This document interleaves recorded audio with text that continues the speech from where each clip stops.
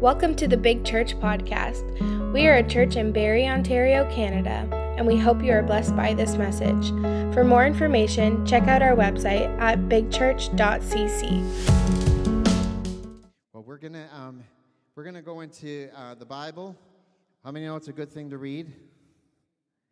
And we're gonna look at the book of Corinthians. We're going to do the whole chapter. Are you ready? Because this talks about the resurrection from the dead. And why do we have the resurrection? Because, like the angel said, why are you looking for the living among the dead? A lot of people are searching out a lot of dead things to try to find something alive. We have a culture where you can grab all kinds of things. And most of them are dead. They're just soulish and they're dead. And I'm asking you that question. Why are you looking for the living among the dead? Because we are not going to find it. Everything we need is found in Him and is in His Spirit and all that He is. And the resurrection from the dead is our hope. It is what carries us, because I don't live for just now. I live for eternity. When I receive Jesus, I no longer die. I'm going to shed this body off one day, but I live forever. I get the upgrade. I always call it the upgrade. And you know, what I want to do, I want to run for God my whole life. Retirement, there's no retirement. It's called refirement. You get refired for God. And when you're older, you can do more for God. You're given more time. You can pray more. You've got more wisdom. You've got more to give to the next generation. It's not a time to be sitting around twiddling your thumbs. You don't stop. You keep going. And when this thing doesn't tick anymore, adios, amigos. I don't want to drag around, be a weight to anyone. I want to run for God. And when I'm done running, my next move is to glory. Get the upgrade, my heavenly body. We're going to look at this today because the scriptures are so clear on this. And I want us to look at this because when we read the scriptures, Paul was so clear on this. And we're going to look at this in 1 Corinthians 15. He says, "Now, let me remind you, dear brothers and sisters, of the good news I preached to you before. You welcomed it then, and you still stand firm in it. It is the good news that saves you if you continue to believe the message I told you, unless, of course, you believe something that was never true in the first place." Now, it's important that we believe the good news. You know that everybody believes something. You know that even the choice to not believe is to believe that you're not going to believe. It's still a belief. You're choosing not to believe. And you believe in that. So I choose to believe this, and there's several reasons. We're going to look at this, why we choose to believe the good news. He says here, "I passed on to you what was most important and what had also been passed on to me. Christ died for our sins, just as the scriptures said. He was buried, and he was raised from the dead on the third day, just as the scriptures said." Now, do you notice that he keeps saying, just as the scriptures said? And I can't get into this tonight because there are hundreds and hundreds of scriptures that prophesied how he would come, how he would die, where he would live, how he would live. Hundreds. Not just two or three. Hundreds. And some of them 1,000 or more years before he came. And every single one was fulfilled. Every one of them. And the cool thing about it, and you can do a whole study. I did a whole semester on it because there's so many. It just blows your mind because, you know, sometimes if there's prophecies, let's say everybody could sit down and say, okay, this has to be fulfilled and we got to do it this way. You know, task people would be like, this is exactly what is supposed to be done and this is how it's supposed to happen. Half the things that happened were not in anyone's control and no one knew that they were supposed to happen. The man who got the tomb, it says, one prophecy was he would be buried in a rich man's tomb. Jesus didn't go and buy some expensive tomb. He didn't go and coax some rich man. He just carried on, and God put it on the heart of a rich man to give him his tomb. And he asked for the body of the Lord Jesus, and he said, I want to put him in my tomb. Jesus had no control over that. None. His disciples had no control over that. And yet hundreds of years before, it was prophesied that he would have a rich man's grave. And there's so many that there's no way he could have planned all of it out. So that's why it says, just as the Scripture said, just as the Scripture said, and on the third day, just as the Scripture said. Because this wasn't a thing that was just concocted, and we've got this out there, and everyone's just got, all this wisdom because, the internet has given them all this knowledge. It's like this is knowledge, and this has happened, and if you look at it, you can't deny it. And then it says here, after all of that is fulfilled, then it says, verse 5, he was seen by Peter, and then by the 12. So here's witnesses. These are witnesses that saw him after he rose again. And after that, he was seen by more than 500 of his followers. 500. After he rose. At one time, most of whom are still alive, though some have died. Then he was seen by James and later by all the apostles. And last of all, as though I had been born at the wrong time, I also saw him, for I am the least of all the apostles. In fact, I'm not even worthy to be called an apostle after the way I persecuted God's church. And this is what I love about this with Paul. A murderer is writing this letter to the church.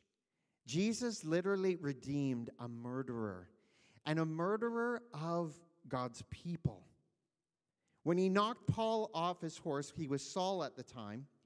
God had to give him a new name. But before he was Paul, he was Saul. And he was riding on his horse, and a bright light came and knocked him off the horse. And he said, Jesus said, Saul, Saul, why are you persecuting me? Me. Paul wasn't persecuting Jesus. He was persecuting his body, but Jesus took it personal.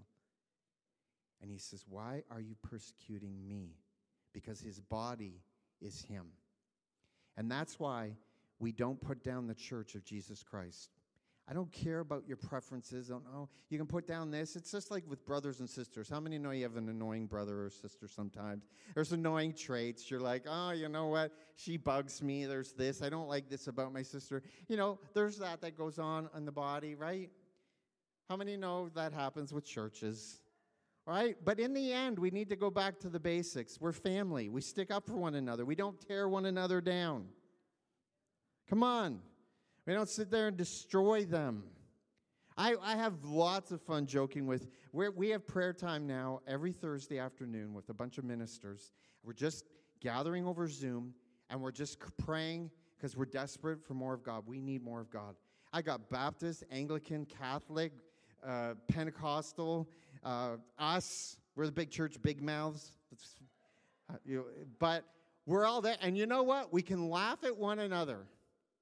We can laugh at certain things that we got from our denomination, and it's like we can laugh at it and have fun, but know that we are all one in Jesus Christ. That's what's important. Amen? And so this is what Paul was saying. Look, even I got in. And that's what I love about the good news. There's no discrimination. There is no discrimination. Whether it's a tiny little sin or it's murder, in God's eyes, it's all black. We have this measuring rod of sins. Oh, that one's really bad. Gossip is as bad as murder in God's eyes. It's all black. All black. It's all dark. And it's separated from Him. And He wants us to be free from it. Then let's go to verse 10. He says, "But whatever I am now, it is all because God poured out his special favor on me, and not without results, for I have worked harder than any of the other apostles, yet it was not I, but God who is working through me by his grace. So it makes no difference whether I preach or they preach, for we all preach the same message you have already believed. But tell me this, since we preach that Christ rose from the dead, why are some of you saying there will be no resurrection of the dead? For if there is no resurrection of the dead, then Christ has not been raised either. And if Christ has not been raised, then all our preaching is useless, and your faith is useless. And if we apostles would all be lying about God, for we have said that God raised Christ from the grave. But that can't be true if there is no resurrection of the dead."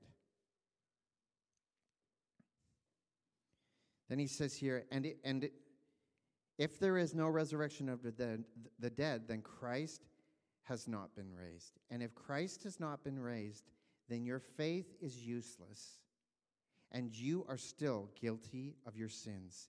In that case, all who have died believing in Christ are lost. And if our hope in Christ is only for this life, we are more to be pitied than anyone in the world. If all of this, if there is no resurrection, if there is no final victory in all of this, then why live the way you do? Why try to be holy and all of these different things? Because it's not going to matter in the long run. It's because we live for eternity. Our eyes are not fixed on what's here. Our eyes are fixed on heaven, where our eyes are fixed on a heavenly home, a heavenly standard, a resurrection. I don't know about you, but I'm liking the resurrection more and more every day. How many are that's a hope we have, and I'm thankful for it. But he says, but in fact, has Christ been raised from the dead? But in fact, Christ has been raised from the dead. He is the first of a great harvest of all who have died. So you see, just as death came into the world through a man, now the resurrection from the dead has begun through another man. You know, so many times we're so quick to believe about sin and how sin came through one man, but we're not quick to believe that the resurrection came through another man. And we can receive that as easily as we receive sin. And it says here, and just as everyone dies, because we all belong to Adam, everyone who belongs to Christ will be given new life. Amen? Thank you, Abby. One amen. I don't know about you, but I kind of needed a new life when I came to Christ. It was like I needed the upgrade on a life, and because mine was really not good. So thank God for a new life. But there is an order to this resurrection. Christ was raised as the first of the harvest. Then all who belong to Christ will be raised when he comes back. And after that, the end will come, when he will turn the kingdom over to God the Father, having destroyed every ruler and authority and power. Wow. This beats any Star Wars movie. This beats anything. Christ will defeat every power. Every power. And it says here, for Christ must reign until he humbles all his enemies beneath his feet. I want us to think about this. Christ will never settle for less than complete victory in your life. You might settle. And when you settle, you won't be happy. Trust me, I know. There's areas where I've settled sometimes. And I'm like, I don't want. And he's like, no, I want victory in that area. I want you to conquer in that area. I want that fear gone in that area. I want that. And you're like, no. And you try to push it back. But how many know it never goes away? Why? Because he must subdue every enemy. Every enemy. That's why the most unhappy people are people who knew Christ and then they stepped away. And they can't go back to sinning and they can't go back to all that stuff without having that gnawing continually at them. Because Christ will pursue victory in your life and my life. Aren't you glad? You know why I'm glad about that? Because I haven't always pursued it. I haven't. There's times you settle. There's times you just kind of, But you know what? There comes that time where he keeps pushing, and he pushes. And why? Because he wants every victory. Every enemy must be subdued. Because it says here, Christ must reign until he humbles all his enemies beneath his feet. And the last enemy to be destroyed is death. For the scriptures say, God has put all things under his authority.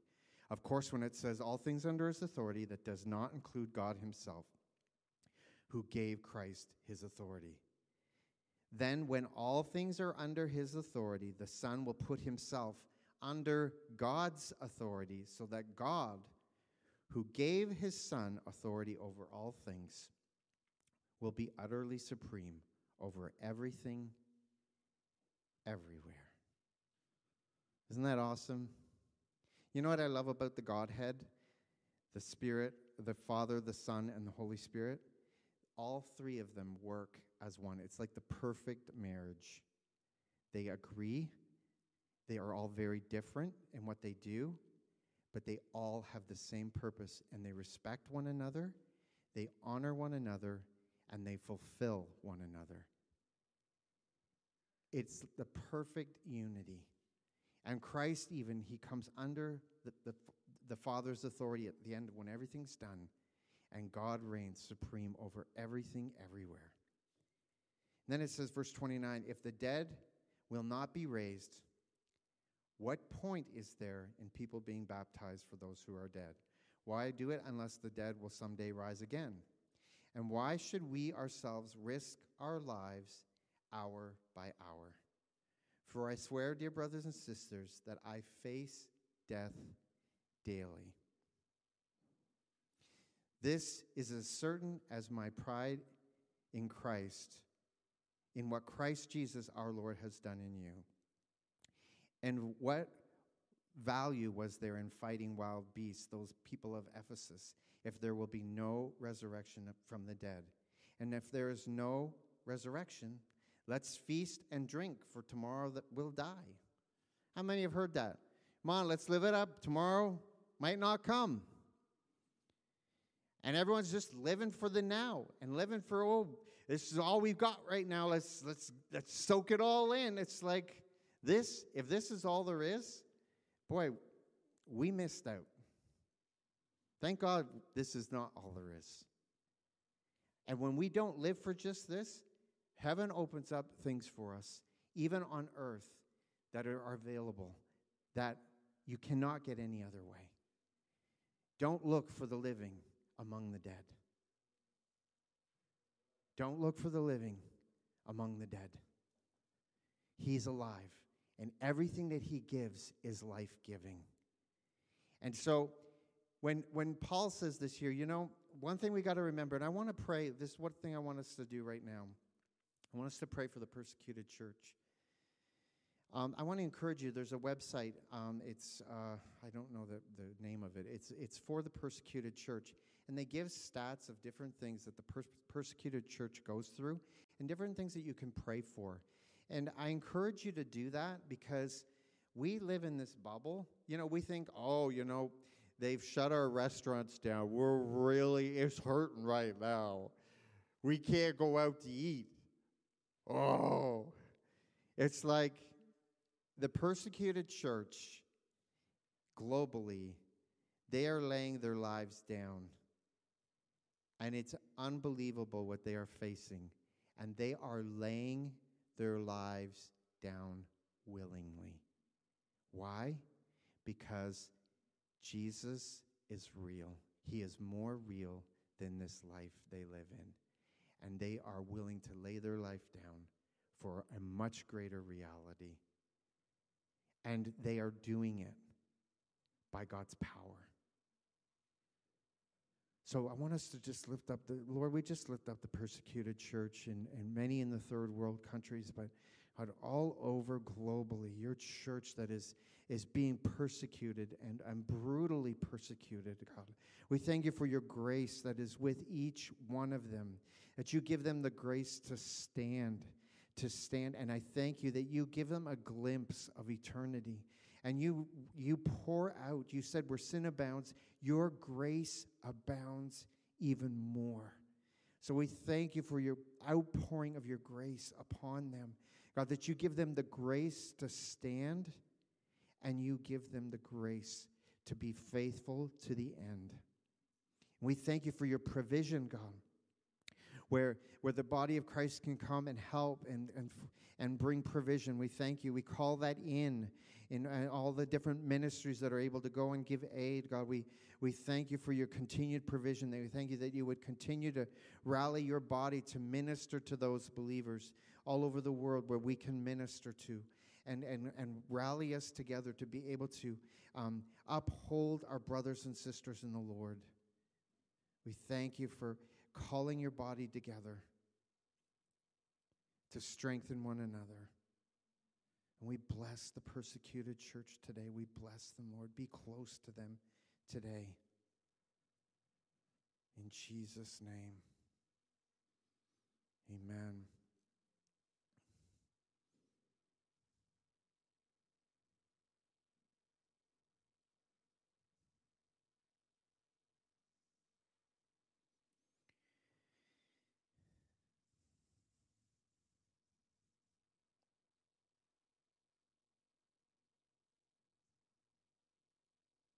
Let's go to verse 35. It says, "But someone may ask, how will the dead be raised? And what kind of bodies will they have?" How many are interested in what kind of body you're going to have? What a foolish question. This is what Paul says. He says, when you put a seed into the ground, it doesn't grow into a plant unless it dies first. Bummer. You got to die first. And what you put in the ground is not the plant that will grow, but only a bare seed of wheat or whatever you are planting. Then God gives it the new body he wants it to have. A different plant grows from each kind of seed. Similarly, there are different kinds of flesh, one kind for humans, another for animals, another for birds, and another for fish. There are also bodies in the heavens and bodies on the earth. The glory of the heavenly bodies is different from the glory of the earthly bodies. The sun has one kind of glory, while the moon and stars each have another kind, and even the stars differ from each other in their glory. It's the same way with the resurrection of the dead. Our bodies are planted in the ground when we die, but they will be raised to live forever. Amen? I remember we were at a funeral, and they were lowering, this is when our kids were little, and Andrew was with me, and they were lowering the casket down into the ground. And he pokes me during the funeral. He's like, Daddy, why are they planting him? And it's like, they were planting him. It says here, in the same way, our earthly bodies are planted in the ground when we die. Andrew had it right. but they will be raised to live forever. Amen? We're afraid about death. We're afraid. We fear it so much. We preserve our lives so much that we don't risk living for God. We miss so much because we fear death. We fear the unknown. We fear failing. We fear what we can't control. Death will come, and it's nothing to be afraid of, because once it comes, we're gone. Amen? We live forever. It says here, our bodies are buried in brokenness, but they will be raised in glory. Amen? Some deaths are brutal. But it doesn't matter, the brokenness. When you know Christ, as soon as you pass over, you are raised to glory, and you are more alive than you have ever been. You might die in brokenness, but you're raised in glory. They're buried in weakness, but they will be raised in strength. They are buried as natural human bodies, but they will be raised as spiritual bodies. For just as there are natural bodies, there are also spiritual bodies.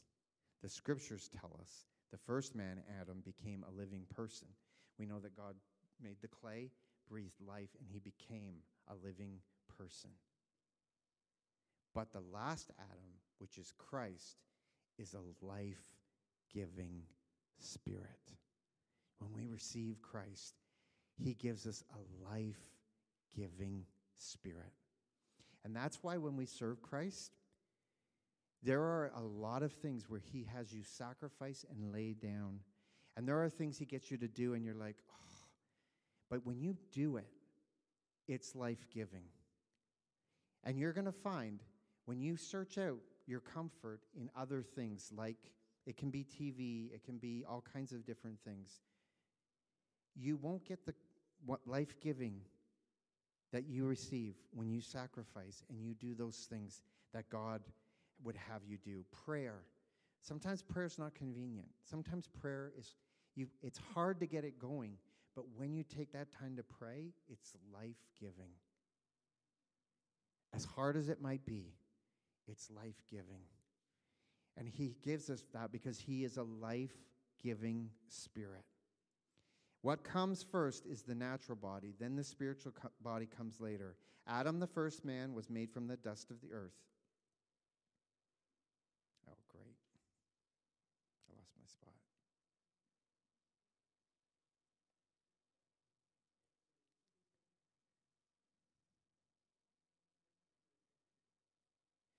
Where was I? I can read it from the screen. While Christ, the second man, came down from heaven, earthly people are like the earthly man, and heavenly people are like, okay, this is why I read from the iPad.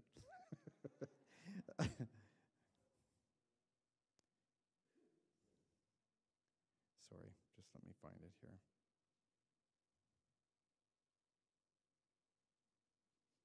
So earthly people are like the earthly man, and heavenly people are like the heavenly man. Just as we are now like the earthly man, we will someday be like the heavenly man. Amen. So what am I saying, dear brothers and sisters? It is that our physical bodies cannot inherit the kingdom of God. These dying bodies cannot inherit what will last forever. And this is a perspective that we have to remember. Although we know that provision has been given for healing, provision has been given for all kinds of things that God wants to give us, and that to be able to walk in victory here, we continually are contending with an earthly vessel. Amen? We have to always use deodorant, right? Have a bath or it just gets stinky, right? And all the rest, it's earthly. It's like, it's decaying, right? It's annoying, But they cannot inherit what will last forever. He says, but let me reveal to you a wonderful secret. We will not all die, but we will all be transformed. It will happen in a moment, in the blink of an eye, when the last trumpet is blown. And whether we're going to be here on earth or whether we're going to be in the grave, boom. When the trumpet sounds, those who have died will be raised to live forever. And we who are living will also be transformed. For our dying bodies must be transformed into bodies that will never die. Our mortal bodies must be transformed into immortal bodies. Amen? Aren't you glad? Then when our dying bodies have been transformed into bodies that will never die, this scripture will be fulfilled. Death is swallowed up in victory. O death, where is your victory? O death, where is your sting? For sin is the sting that results in death, and the law gives sin its power. But thank God, he gives us victory over sin and death through our Lord Jesus Christ. Amen? He gives us victory over sin through our Lord Jesus Christ. That is the only way we can have victory over sin. That is the only way. And this is where he ends it. He says, so, my dear brothers and sisters, be strong and immovable. Because of this, be strong and immovable. If there's ever a day and age that we need to be strong and immovable, it is now. It is now. Thank you for joining us today. We pray that this message has truly blessed your life. For more information, go to bigchurch.cc.